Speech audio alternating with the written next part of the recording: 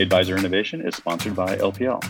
As financial advice continues to evolve, LPL is at the forefront. Whether it's growing your RIA or building an independent practice, advisors can pick the business model, services, technology, and product mix that best meets their clients' needs.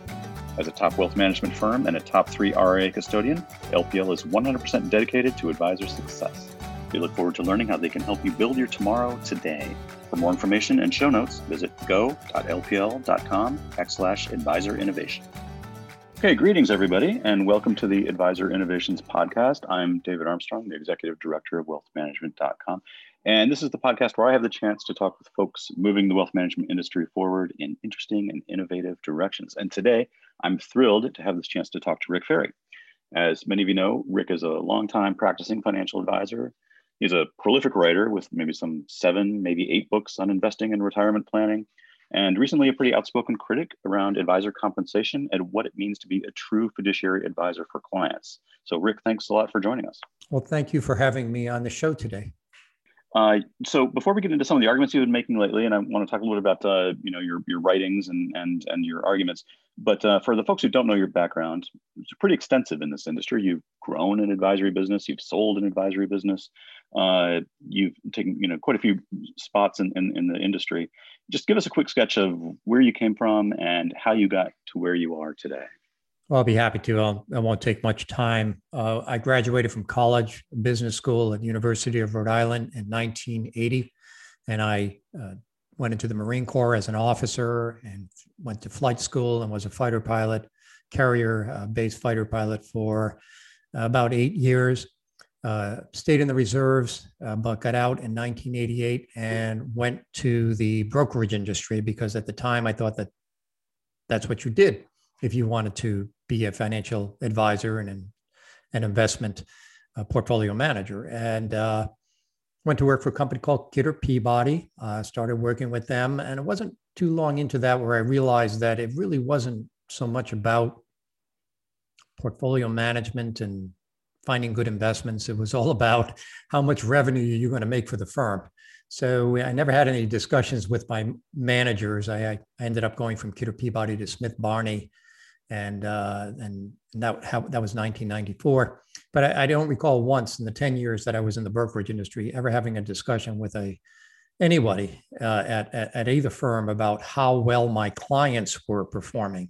The only discussions I ever had was how much revenue are you going to bring into the company and how are you going to do it? And here are the products that we'd like you to promote and so forth. And we'll give you, a little extra money if you did this or a little side trip if you did that. I mean, that's the way it was back then. But that did not appeal to me. I had achieved my Chartered Financial Analyst designation. I was finishing up a Master's of Science in Finance. And I come to the realization that the brokerage industry wasn't exactly a investment advisory industry. It was a distribution channel for products. And which is very important, by the way. I mean, companies that come public need to get distribution. And so, what Wall Street does is very important. But when it comes to your clients, if you're going to sit on the side of the table of the clients trying to do what's best for them, it's probably not the best place to be. You don't get the best information. I guarantee you that. So I left there in 1999 and started my own investment company. And here I had discovered index funds and index funds investing through John Bogle. I listened to him give a lecture in 1996, and then read his book, Bogle on Mutual Funds. And I had an epiphany. I had an aha moment. And I said, this is what I need to do. I need to just put clients in low cost index funds. They'll have a higher probability of reaching their financial goals if I did that. Now, in the 1990s, you couldn't do that in the brokerage industry. You can now because of ETFs, but you couldn't back then. So I left. I started a company and I charged a very low management fee. I charged 0.25% per year to my clients with a minimum fee. I mean, I charged a minimum of $2,500 per household to manage their portfolios in low-cost index funds. And at the time, ETFs, which were just getting started, I was putting some clients in those funds as well. Plus, there was a company called Dimensional Fund Advisors who I became interested in and started using a couple of their funds, which are quantitative funds, but they somewhat like index funds, but not exactly. So I did all of this, and that was very successful for 17 years, and I ended up selling the company to a business partner and leaving the asset management industry. And now I am just doing an hourly fee model. So people who want my advice on how they should self-manage their own portfolios, I work with them and just get charged an hourly fee. So that's my whole background. Yeah, was it difficult to make that transition? You recognized in the brokerage space that it was very transactional, basically selling for Wall Street, selling Wall Street products, and then making that transition to investment advisory, where low-cost index funds and more of a fiduciary relationship with your client. You were pretty early on that. That transition at the time must have been a little bit jarring. How did you grow that first business? I mean, there weren't that many people around doing what you were trying to do. Is that true? Yes, that's true. I was able to convert 80% of my clients and 80% of my assets from the traditional brokerage firm that I was with over to the independent broker dealer. I used Schwab as a custodian, and then ultimately used TD and Fidelity and some other companies. But so I was able to take 80% with me, and that was a start. Even at a quarter of a percent per year, I think I took $30 million with me, which was a lot back then. Quite frankly, it's not much now, but it was back then. And so that gave me enough revenue. I mean, I worked out of my living room. My wife did the paperwork for the clients, and we made it work. And then I got very lucky. I mean, I published my first book, and I then published another book. But I got very lucky. Jonathan Clements from the Wall Street Journal, who was working there at the time, had an article called "Getting Going," and he had heard about my idea of charging clients a 0.25% management fee and putting their portfolios in index funds. And it was unique. And he contacted me. And one day he said, "Hey, this is Jonathan Clements from the Wall Street Journal." And of course, I didn't believe him. But he said, I'd like to talk with you about what you're doing. And so I told him what I was doing and what I believed and how I had my epiphany and which direction I was going. And he published it. Well, that put me on the map. I mean, the phone didn't stop ringing for months after that. I had to bring on a junior partner. I had to get office space, things started. I went from, call it 50 million under management to 500 million under management, literally in 2 years. And then eventually grew it up to 1.5 billion. But, I guess I got very fortunate that, yes, I was early and I was charging a reasonable fee for portfolio management. I wasn't doing financial planning. I wasn't doing taxes. I wasn't doing estate planning. I was just doing portfolio management to come up with a asset allocation of what you need and put it together and manage it for you and send you reports and, answer questions that you had. So it worked. And, I was new. It was all new. I mean, there was nobody out there doing any low fee asset management at the time. So it grew very quickly. And how did you settle on 25 basis points? Is that what you... Oh, no, that's an interesting story. All right. So here's how it worked. You're familiar with American funds, right? American funds. So when I was in the brokerage industry and I was thinking, I can't stay here anymore. I want to go start my own money management company, but I need to charge a certain amount to my clients. The people from American funds, the reps came into the office one day, and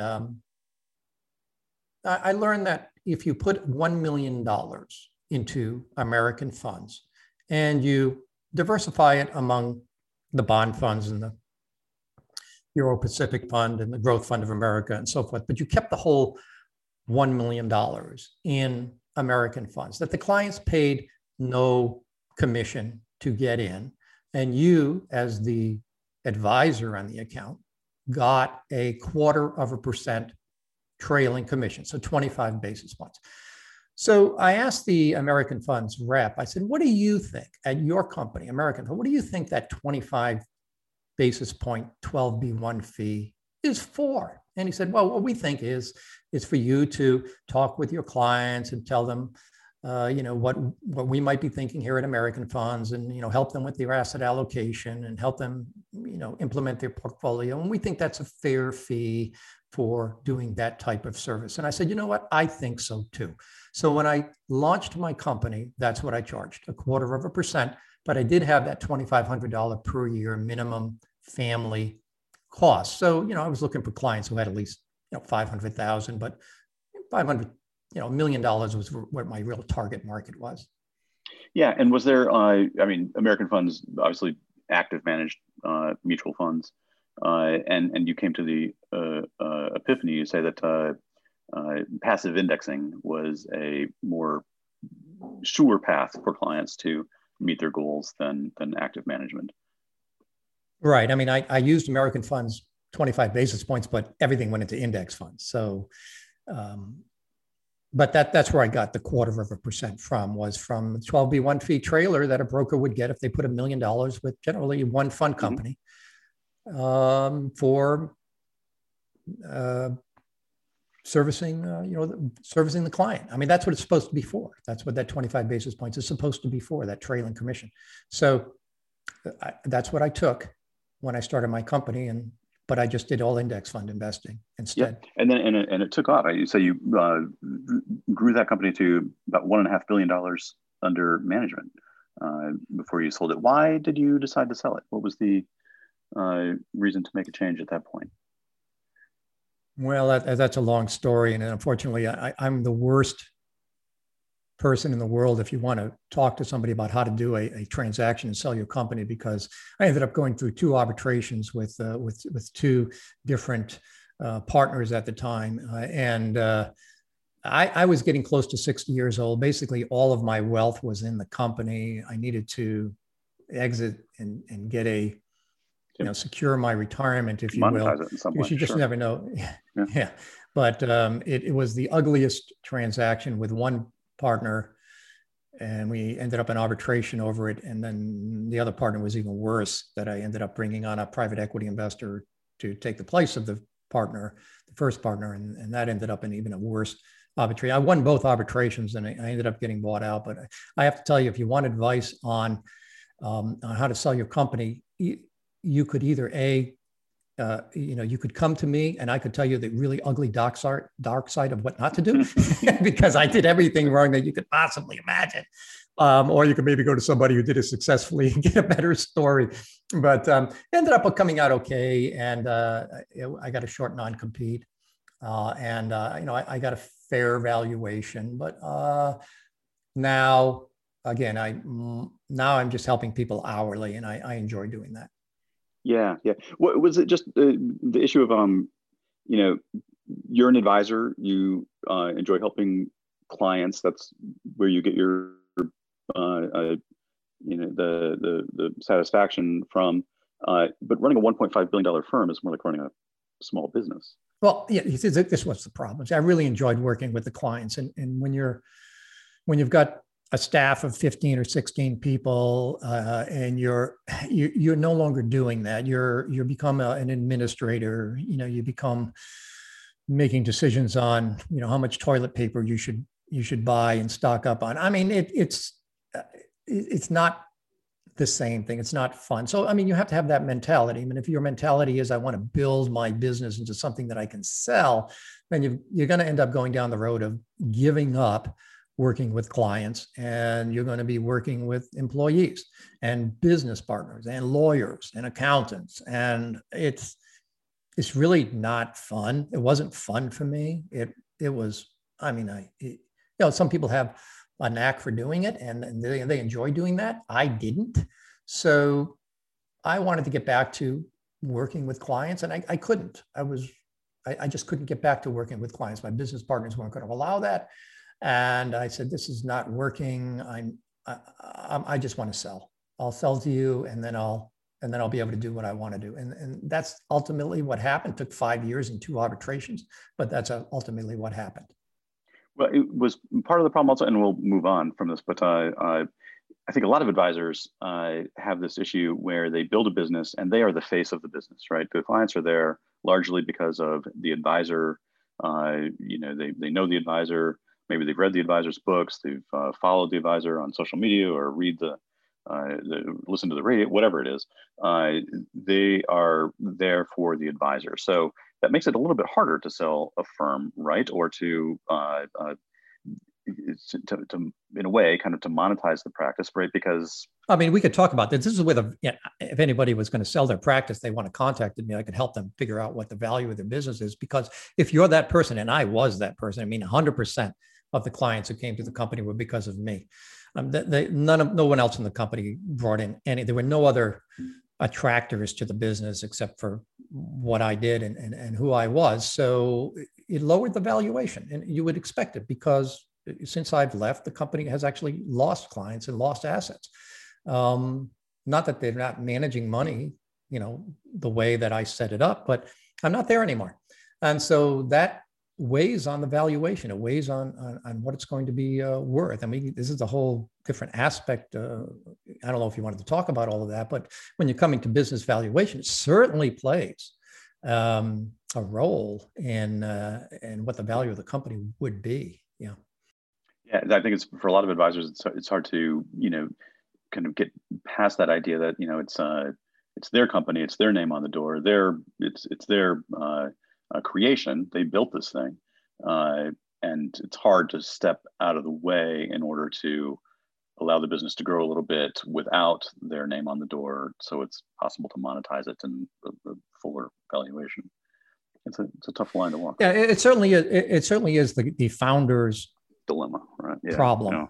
A dilemma. It's a founder. I mean, I went through it, and I think any other founder who did what I did would go through the whole. You think that it's worth 3 times what it actually is worth, and or at least twice what it's actually worth, and you fight and this and that to try to get your business partners to give you more money. But in reality, in retrospect, now that I look back, the people who did the valuation on the business were right. I mean, if I'm not there anymore, the business stopped growing.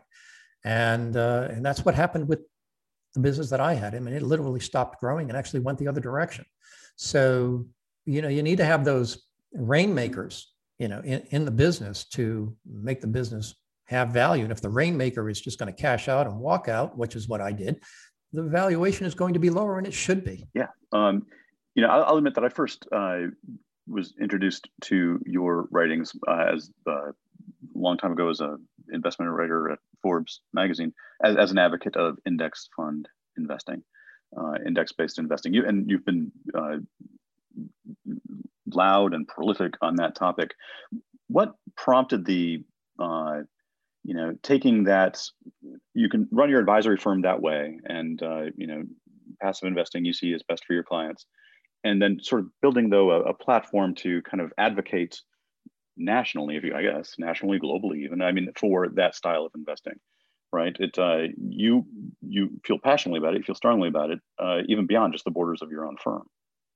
Well, yeah, just before I did this interview, I did an interview for Poland, the country of Poland, financial advisors. There's a conference going on. I was the keynote speaker, and I was talking about this exact thing. So, yeah, it's not just nationally, it's globally, trying to educate advisors on this is the best interest of your client. Look, an advisor is not supposed to be out there trying to beat the market. That's not what an advisor does. That might be what an asset manager does, but that's not what an advisor does. An advisor is supposed to advise the clients on how to reach their financial goals. And the data on that is very clear, that the highest probability of doing that is to not do active management, is to do just passive investing in a fairly simple portfolio. And then you advise the clients on many other things. I mean, that's what an advisor should be doing. If the advisor is being hired to beat the market, they're not advising anybody. That's a different business. And I don't consider that advising, quite frankly. Well, there are certainly a lot of advisors out there who do run their own portfolios and do try to do just that, right? I mean, for whatever reason, the industry has attracted professionals who see themselves as market-beating portfolio managers, understand the markets. And that's true. They do see themselves as that, but it's just not true that they actually are that. Okay, that's what the marketing spin is. Marketing spin is, yes, we're going to outperform, but in reality, they do not. In reality, even if they did outperform, all of that alpha that they might get is just going to go to them in the form of a fee. It's not going to go to the clients. I mean, this is just reality. This is just math. It's nuts and bolts. It can't happen. Alpha goes to the manager if there is any. So they're not advisors. They're not advising clients. There might as well just be an active mutual fund that's trying to outperform something. It's a different business. I'm an advisor. I left the brokerage industry because I didn't see that as being any value to the clients. I thought that I need to advise the clients so that they can meet their financial objectives, not that I can meet my financial objectives. And so I see it as two different worlds. Yeah. And not to mention that there's also the phenomenon of if someone does beat the markets, 2 or 3 years, no guarantee. In fact, probably likely they won't in the future, right? It's difficult. Sure. The style momentums that, let's say, if your bias is towards growth or value or whatever, there are style trends that occur for a while, but they don't persist. But the only thing that persists are the fees, and the fees ultimately cut into whatever alpha there might be. Clients literally underperform, and the taxes are generally higher. And there's a revolving door. I mean, if you're trying to outperform, you live by the sword, die by the sword. If you don't outperform, then and you're giving the clients accurate performance monitors where you're accurately measuring your performance against an accurate benchmark, which a lot of people don't, but if you did, then the clients will see they're underperforming, and because you're trying to outperform and you didn't, they're going to go somewhere else. Well, that's not what you want to have as an advisor. You want to have long-term clients where you can help them with their financial needs over decades, and maybe even their family over decades. Well, that has nothing to do with outperforming the markets. It has to do with coming up with the proper asset allocation. It has to do with keeping fees low. It has to do with taxes and helping them with their taxes and ensuring that you have good tax management in your portfolio. But it doesn't have anything to do with beating the markets. Yeah, I agree with that wholeheartedly. There's a education component to this with the general public, with the clients as well, too, right? Because I can tell you, I go to parties or speak to people, civilians not in the industry, who use financial advisors, and usually their first question to me, or what they say to me is, well, I have to get rid of my advisor because he's just not. My portfolio is going nowhere, or my advisor's great, my portfolio is just really taken off.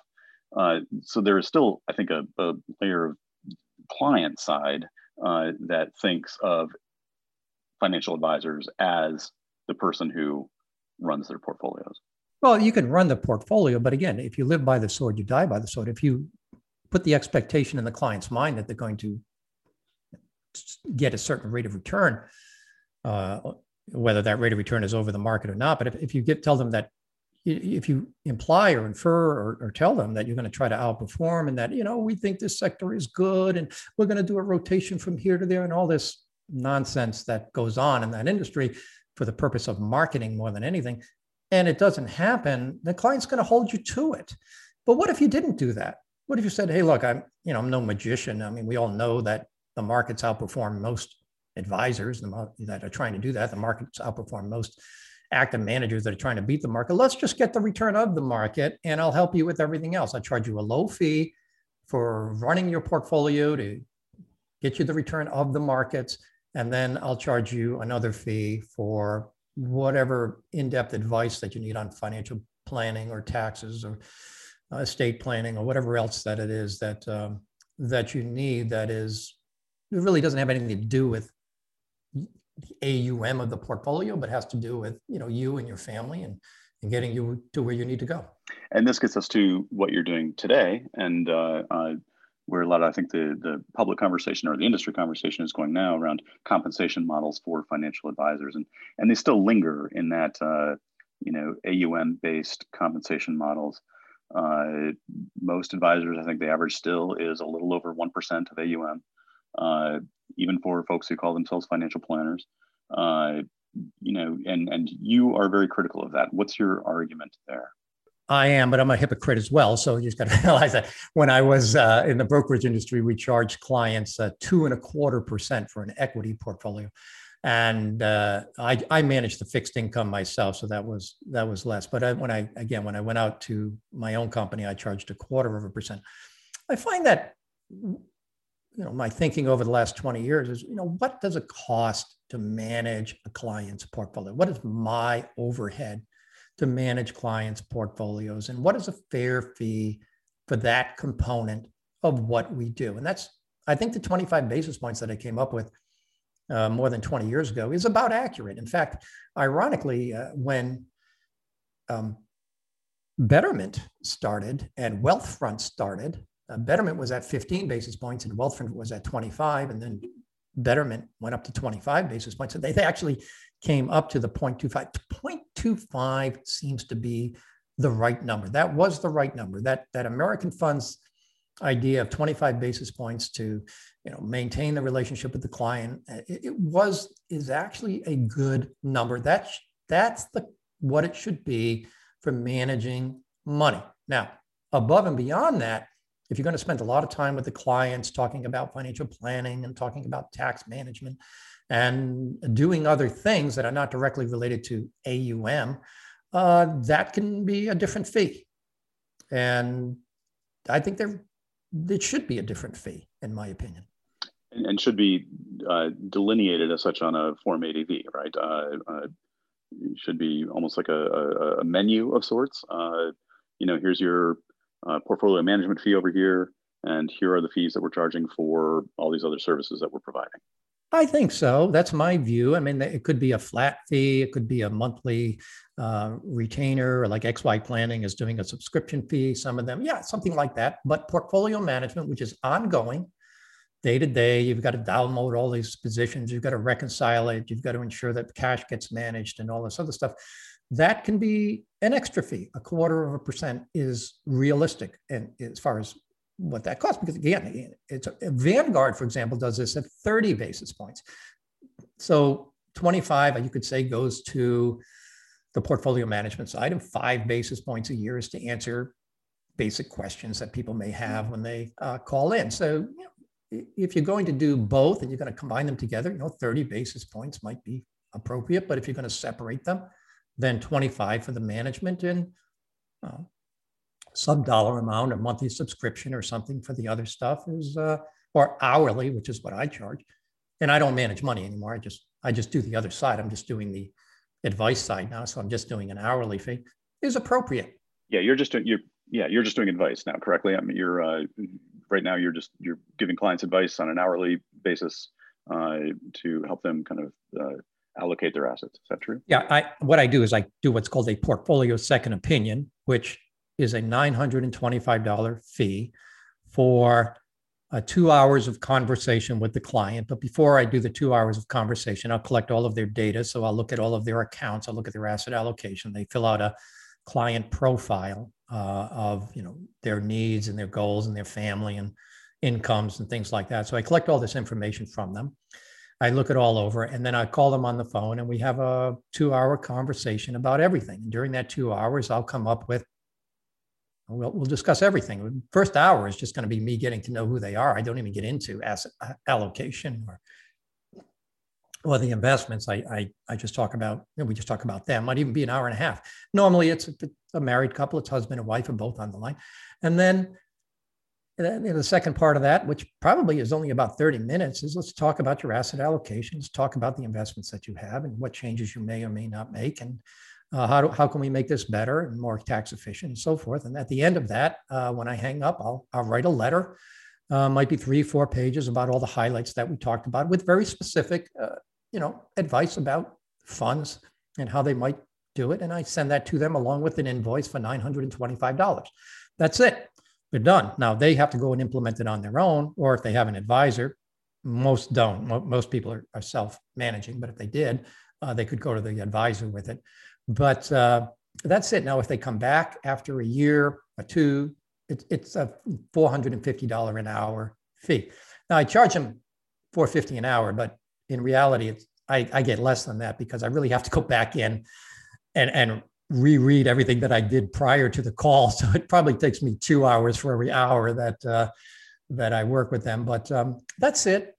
That's what I'm doing now. If they decide they want somebody else to manage their portfolio for them, then they can hire somebody to do it. I advise them that they should negotiate down to, a reasonable flat fee to have that done, or a low AUM fee. But most people are not. Most people are self-managing because we can make the portfolios very simple and it's easy to do. Do they come back to you for ongoing maintenance of those portfolios, for rebalancing as they kind of age or get closer to a financial goal? Is there some rebalancing of the portfolio that's required that you would advise on as well? It's not a dentist chair. I don't sit there and say, okay, in 1 year, you're going to come back. Here's the date. I don't do any of that. It's basically, here you go. Thank you for using my services. If you need me again, contact me. We'll get you on the schedule for another hour. Some people come back to me every quarter. Some people come back once a year. Some people never come back. They got what they need and they're done. So it depends on the client. And I think what a lot of advisors would be interested in knowing is, going to the subscription fee or hourly based fee or a fee for service away from the AUM. How did you fall on this? What is it you charge an hour? For 2 hours? I charge $4.50 an hour. That's what I charge. How did you fall on that? Well, it was very simple. I asked my friend Alan Roth what he charged, and he charged $4.50 an hour. So I said, okay, that's what I'm going to charge.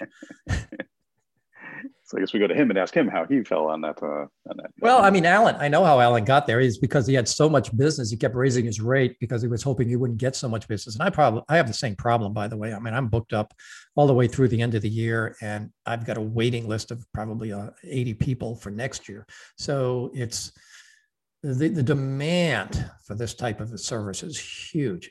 There are so many people out there who just want occasional advice and just want to pay one-time flat fee for somebody to look over their portfolio, look over their stuff, or, be able to go to somebody for an hour. And I mean, it's a great business model. If you're willing to take a new client on every day and spend an hour with an existing client, you just add it up. I mean, it's about $1,300 a day times 5 days. So that's what, $6,300 times, if you work 3 days, 3 weeks, right? 3 weeks a month, that would be about $20,000 times, call it, 11 months. It's $220,000 a year. And that's not really working very hard. You're only working, 3 weeks a month, and you're taking a month off. So I easily, you could make $300,000, $350,000 a year if you were a young advisor and you were aggressive doing this. I mean,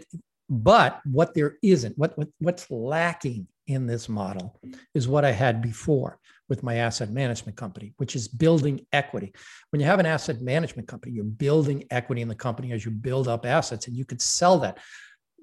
This you can't sell. I mean, once I stop doing this, there's nothing left. I can't sell it. So I have to put money away for myself for retirement. It's a different model. It's more of a CPA model, more of an attorney model. It's not ongoing asset management model. So, there's a trade-off. Yeah, no, for sure. And I think more and more advisors are seeing that and making that move, largely because, as we've all seen, asset management become commoditized and cheap, and that's not where the value is for an advisor. I think everyone agrees with that.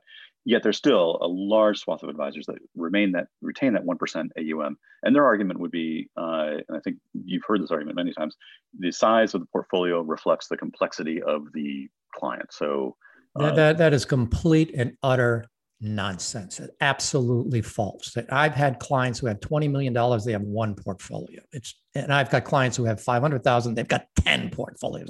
But it is complete nonsense to say that, I have to get paid more because it's so much harder to manage a $3 million account than a one. But that is utter, complete garbage. It's not the reason. The reason is they make a lot more money off the $3 million client than they do off the $1 million client. I know that. I mean, I've been in the business a long, long time, and they can say whatever they want, but it's not true about that stuff. It just isn't. I know the score. I know the value. I know, I've been around a long time, and I've done all kinds of models, the commission model, the AUM model, now the hourly model. I know what's going on out there. And let me tell you, it's all about return to advisor. That's what it's about. I mean, if you've got a $2 million client and you're charging them $20,000 a year, you're not doing anything different than you are for the $1 million client that you're charging $10,000. The only thing that's different is you're making $10,000 more profit. That's it. Yeah, and it's interesting because the AUM model still exists in a fiduciary framework, and I've often wondered, sometimes maybe the best advice for a client is to pay off a bunch of debt. Well, for an advisor, would that necessarily be the advice that they would give to a client? Because then that money goes away from their pot, and it lowers the portfolio that they're managing, and therefore lowers their fee from that client. Can an AUM based fee exist inside a fiduciary framework? It's difficult because let's say you have a client who leaves a company and they have a 401k. You can't manage the 401k, but they have $1 million 401k and they're going to go to work for another company. It happens all the time in the tech industry. A lot of these companies like Google, they have great 401ks, really good 401ks. You could roll your 401k from Facebook or wherever you were working right over to the Google 401k. You get great investment options there. But if you're with an advisor, is the advisor going to recommend that? Again, they can't manage the 401k. They can't get paid on it. Or are they going to recommend, oh, you need to roll this into an IRA? Well, what happens if it rolls into an IRA? Now the advisor can get paid on it. But is that what a fiduciary should do, knowing that Google 401k is a fantastic, very low cost 401k, ideal, has a lot of great index options. And there's a lot of other benefits to having money in a 401k, including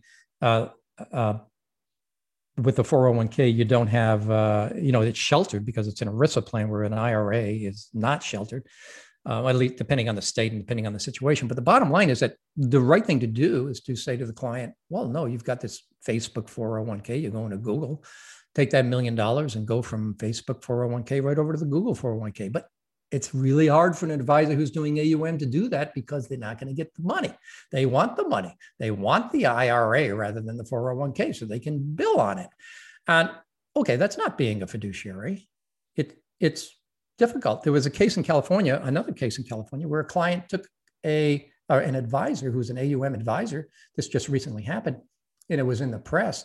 Client had a variable annuity that they paid a big commission to get in. Well, now you could do sort of no load variable annuities and you can get paid an AUM fee on it. So the advisor said, oh, get rid of that variable annuity and roll it into this other no load variable annuity. Well, so that's what the client did. The client paid an exit fee of something like 3 or 4% to get out of the variable annuity to go into the no load variable annuity. But now that advisor is charging 1% per year AUM on that no load variable annuity. That wasn't the right thing to do. The client paid a big commission to get in. And by the way, the California Insurance Bureau went after the insurance company that the money went into, ironically, because it was just not the correct thing to do. They haven't yet gone after the advisor who did it. Well, my point is it's incentives, right? Like Charlie Munger said, show me the incentive and I'll show you the plan. In other words, if the incentive is to get money under management, get assets under management, that's the advisor's incentive. There's a bias. So, to separate it out, to say, okay, I'm going to have one firm, I'm going to pay 0.25% to manage my money, and I have another firm where I'm going to pay a certain amount to just for the advice. I think that's a better solution. It is. Now, you keep saying that 1% is sort of the rule of thumb. Yeah, and you know what? It's going to stay there. The people who are 1% are not going to change. They're not going to switch over to this model. It's just not going to happen. Their overhead has reached some point of unable to do that. I mean, the funny thing about the advisor business is about a 30% net profit margin, no matter what fee you charge. So if you're charging 0.25% like I did, I had a 30% profit margin. If you charge 1%, you have a 30% profit margin. If you charge 1.5%, you have a 30% profit margin because your expenses just grow to that 30% level, it seems. Well, the people who are doing 1% are not going to change. Just like the people who are doing transactional business in the brokerage industry, that continues to exist, even though a lot of people left the transactional brokerage industry and went to the AUM model. It's not going to go away. Those advisors are not going to go away. They might eventually retire out of the business, but the new model for the new advisors, you think about it a little bit more. The data that Michael Kitces is showing is that the younger people are much more aware of these things and they want choices. So if you're a young advisor or thinking about breaking away, thinking about starting your own business, or how are you going to charge, you really got to think about these alternative models, because that's the direction the new business is going. The millennials, X, Y, Z, whatever, they're going that direction. That's where the new money is going. Now, it's going to take decades before it changes to that, but it's growing. So it's just another model, and I think it's the model of the future. But people who are currently in the 1% AUM or doing commissions, they're not going to change. Mm-hmm. Mm-hmm. What do you think of the hybrid model, right? Because I think most advisors are hybrid advisors, doing a little bit of commission work, a little bit of AUM work, planning over on the AUM side, and maybe like selling some insurance or something on the commission side. Is that deceptive or fair, or what do you think of the hybrid advisor? Well, a recent study shows that the hybrid advisors will be biased towards whatever gives them the highest fee. And there's a real issue there with hybrid advisors, because they're not acting. Well, one day they're saying, "Oh, I'm a fiduciary," and then the next day they're saying, "Oh, but not to this account." So it's very difficult if you get into an arbitration with an advisor who says, "Oh, well, you're saying that I should be a fiduciary on all the accounts. However, no, not really, because I'm only charging AUM on this account. So I'm only a fiduciary on that account. On these other accounts, I'm not a fiduciary. So you can't, get a pound of flesh from me because I wasn't a fiduciary to begin with." It's really ugly. It's difficult. Let's put it that way.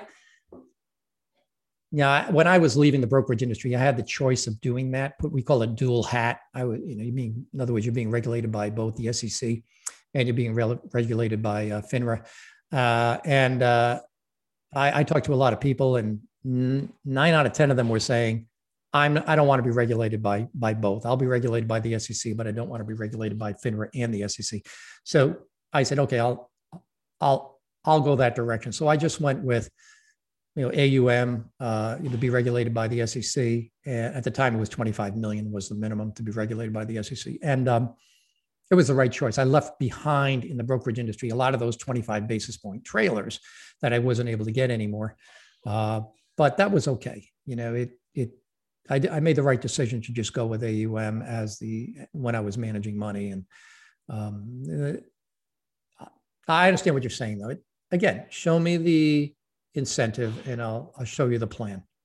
Well, I think for clients too, it muddies the waters, right? And I think another argument that comes back at your argument often is, well, hey, everything is disclosed. So as long as we have full disclosure of what we're doing, then the client is making their own choice by their own free will, and therefore I'm deserving of what I'm being paid because look, everything is disclosed. How do you react to that argument? Well, you're an advisor, right? You have a fiduciary duty to advise the client on everything, including your own fee. Look, when you're in the brokerage industry, you're supposed to provide the client with a prospectus, right? Before you sell them a front-end loaded mutual funds. And so you send the client a prospectus. Do they read it? No, of course they don't read it, okay? One of the reasons they don't read it is because you're their advisor and they trust you. They trust that you're doing what's in their best interest. So I'm not going to read it. If you tell me that 1% is the quote unquote standard AUM fee for an advisor, I'm going to believe you. If you don't tell me that there's a lot of other options out there that are a lot less expensive than me, which you're not going to say, then, I'm not going to know. It does take a while for people who have got money and been through the hoop a few times to begin to realize what's going on. And that's why I say half of my clients that I get are people who have left their 1% AUM advisor and now have decided that they're paying way too much and that they want to reduce their cost. And why is it that advisors who charge, say, 1% will go to the end of the earth to explain to the client that they save them 1 basis point by going to this ETF rather than to that ETF, but they won't even discuss lowering their own 1% AUM fee. As a fiduciary, you're supposed to do it all. Yeah, so disclosure is tricky to get around that. Should the SEC be doing more about looking at some of these issues? So one thing that brokers will say is, well, FINRA is actually a bit of a harsher regulator to a lower standard on the broker side than the SEC is to investment advisors. Well, I think that the SEC has a lot bigger fish to fry than whether advisors are charging 1% AUM. It's not onerous to charge 1% AUM. It's high. And productivity tools out there should have lowered the cost to half that by now, down to 50 basis points, but it hasn't. Is this something the SEC is going to be concerned with? No, they're not. Not any more than if you're in the brokerage industry with FINRA and you decide to put people in a front-loaded mutual fund where you get paid 5%. That's high. It is. But is something FINRA going to be worried about? No. So no, there's not going to be any regulation around this. It's more of a moral, ethical issue. And, again, each advisor who decides to come into the industry is going to have to decide what they stand for. And, how do they want to be paid? I'm saying it, just doing hourly. If you just do a regular 40-hour work week, you're going to make $250,000 to $300,000 a year. If you need to make more than that, then you could do AUM, and you won't make more than that doing AUM, but you will have a payday at the end. Right, yeah. So I know we're getting up to the end of the hour here, and I've kept you far too long already, but I do have one more quick question for you. A lot of advisors are talking about, the way that we're going to justify our fees is, we're going to differentiate ourselves.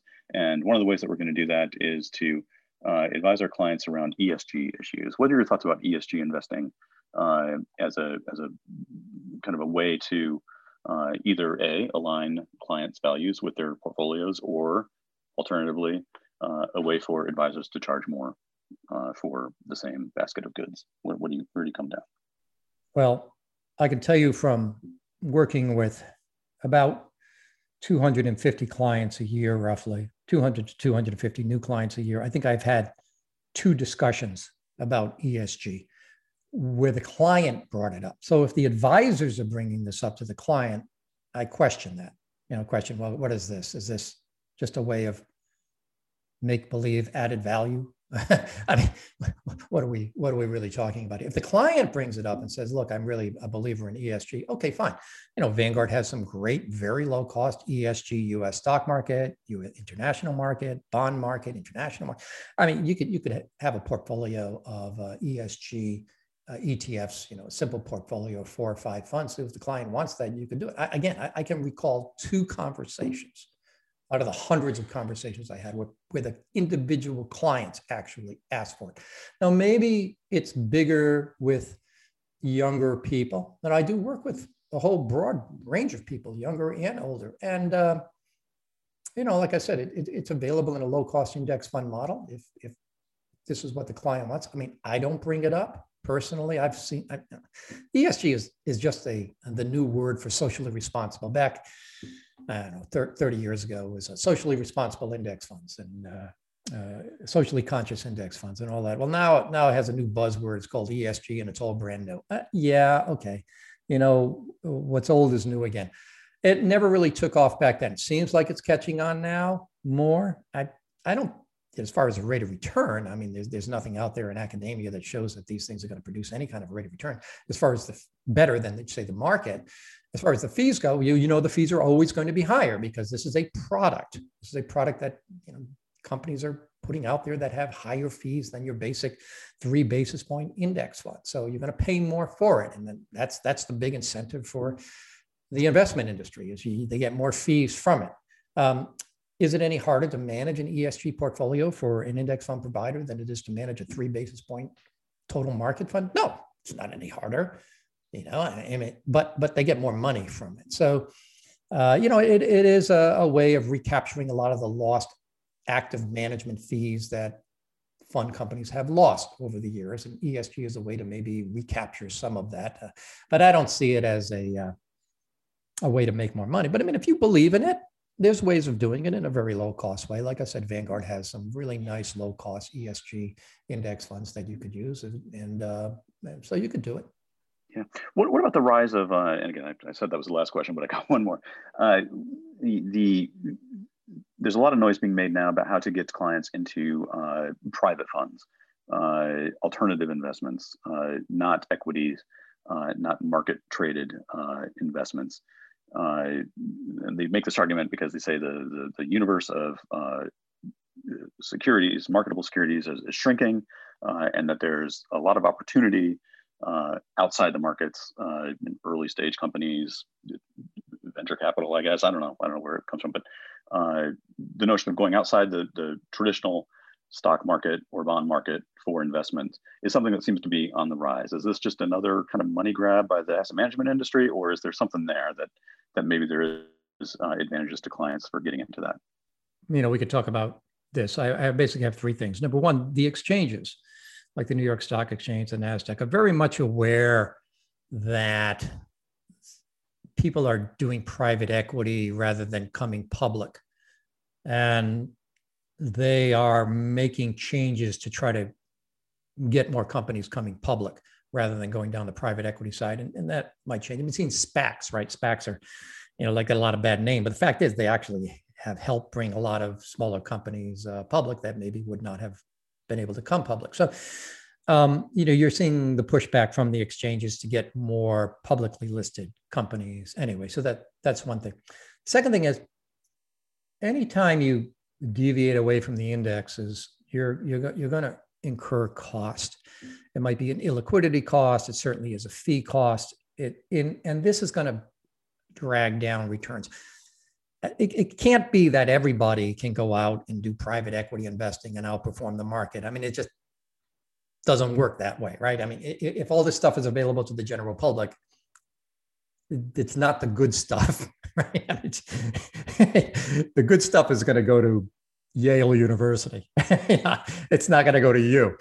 So, you're paying a lot of money for it. You're going to get sort of a mediocre result. But the third thing is this all just about complexity as job security? You talked about ESG, you talk about these, alternative investments. I mean, what are advisors just loading up portfolios or talking about this stuff and loading it up just for the fact that complexity is job security? If you make the client's portfolio complex, if you put a lot of stuff in there that they don't understand, and you give them some mumble jumble about, Monte Carlo simulation, efficient market theory, efficient frontier, yada, yada, yada, all of this optimization of blah, blah, blah, blah, blah, that the clients are just going to throw up their hands and say, you're the expert. I don't really understand what you just said, but it sure sounds good. Here's my money. Go ahead and charge me the fee. I mean, this complexity is job security. And is that what this is really all about? I mean, is it really all about getting the clients a higher rate of return? The answer is no, because like I said before, alpha goes to the manager. Alpha goes to the manager. Any kind of excess return that might actually be generated, if it actually isn't, the probability of excess return net of all fees actually occurring is very, very low. But if it did, eventually the fees are going to eat it all up. So what does the client get? The client gets the return of the markets at best, with all of this stuff. So why not just give everybody the return of the markets, and then all your clients are happy? So, advisors don't have to do this. If advisors advised instead of trying to be market gurus, the clients would appreciate it more if they were completely honest with the clients about everything that I just said. And this is all well documented about, rates of return being low when you try to do all this stuff. And just be honest with the clients and say, look, there's no point in trying to go out and get a high rate of return, outperform the market. Let's just get the market returns from the stock market and the bond market and the cash market, international markets, put together a nice portfolio of a few good index funds, and we get a market return. And then I can help you with everything else. And I'll get paid fairly. And I'll charge you a small fee for managing that portfolio if you need management. And I'll charge you a fee for giving you advice on all the other stuff. And everybody's happy. Everybody's happy. And I think that's the direction that, aware people who have had an epiphany or kind of the aha moment on this stuff, this is the direction they're going. And I think that young advisors need to really seriously think about this. And I do wonder how much of the sins of the industry, if they are sins, are masked by basically a 10-year bull market, right? You could basically be an AUM-based advisor and not do anything, and your business is growing at whatever rate it is every year. Sure. Every company except my former company, which is actually losing clients and losing assets. But you're right, correct. Yeah, I mean, you want to talk about rates of return going forward. You've had this bull market in stocks, which was very impressive, but the more impressive bull market has been the bull market in bonds since 1980. I mean, for 40 years, we've had a declining interest rates. And that has caused the cost of borrowing to come way down for corporations and the valuations of equities to go up to 20, 22 times expected future earnings today. So it's all related to interest rates. So here we are today, 40 years later, here we are today at 1.3% 10-year treasury yield. And you have to look out over the next 20 or 30 years and you say, well, if we're starting at 1.3% treasury yield and everything is related to that as far as rates of return going forward, what can we reasonably expect from stocks? Well, maybe a risk premium of say 4% or 4.5% over that 10-year treasury. So that might give you 5 or 6. And then if you have an asset allocation between stocks and bonds of 60-40, 60% stocks, 40% bonds, maybe you're looking at a 4% return. That's if there are very, very low fees. And maybe inflation is going to be 2%. So maybe your real return on that is only going to be 2%. But don't forget, you got to pay taxes. So after taxes and after inflation, maybe you're making a real after tax, after inflation return of 1%. It's going to be tough.